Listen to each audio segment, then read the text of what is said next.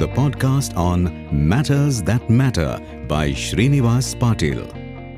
Srinivas is a certified energy auditor with more than 2 decades of experience in plant utilities, EHS, and project management. With his competency, knowledge, and experience, Srinivas helps industries in providing sustainability solutions, facilities assessment, and project management of greenfield projects. Hope you enjoyed listening to the episode.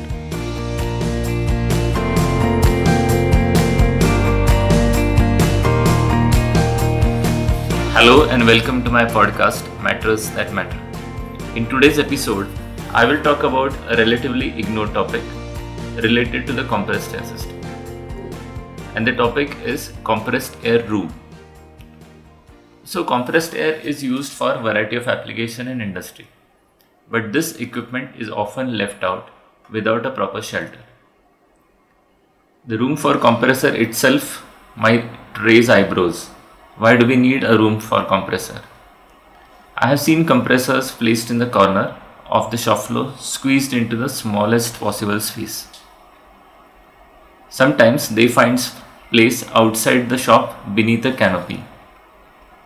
Such places are devoid of proper ventilation, and the space to move around is also limited or full of constraints. Though compressed air is used for all processes in the plant, it gets a stepmotherly treatment compared to the production machines for space. Of course, it is not everywhere. Many organizations who are technically aware of the facts pay due attention to this aspect. In this episode, I will share 6 parameters related to the compressed air room. So let's start with point number 1. The point number 1 is the room design. When we talk about room design, the first aspect that we think of is the room dimensions. Another aspect is the structural strength of the room. Compressor rooms should be designed so that the compressor or the battery of compressors could be placed with sufficient spacing. The spacing is required from operational safety perspective so that the access for maintenance is adequate.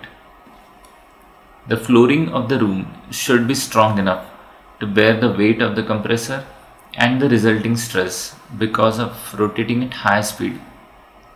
An adequate isolation will help prevent any travel of vibrations to the building structure and the adjacent machinery. A level floor is a prime requirement for a rotary machine to operate efficiently. Point number 2 is ventilation. A clean and well ventilated room is the basic requirement. This will influence the suction conditions of the compressor and subsequently the volumetric efficiency. A 5 degrees rise in suction temperature will increase the power consumption by 2%. Hence, a clean room contributes to the energy efficiency also. A clean room also contributes to the longevity of the compressor. The room should be provided with sufficient windows for adequate ventilation, and there should be a provision to expel the hot air. The hot air is resulting out of the compressor operation. So expelling this hot air will help in reducing the short circuiting and influence the compressor efficiency. Point number 3 is related to access to the compressor. So abiding by the local safety regulations, the access should be provided from all sides of the compressor. Point number 4 is related to illumination. A well-lit room will improve the illumination and support compressor operator safety. Electrical safety is another aspect. So proper space should be provided for the electrical switchgear. It should be appropriately rated with adequate safety precautions. Point number 6 and the last point is the distance from the point of use. The compressor room should not be located too far from the point of use. The distance from the compressor room to the farthest point of use must be considered, as extensive length of pipings will create pressure drop. The storage should also be strategically placed. So pay attention to these 6 points that will influence the compressor efficiency and save money.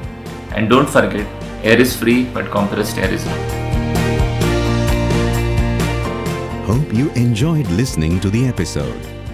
Do share your feedback with Srinivas Patil on srinivastpatil@gmail.com. Thank you.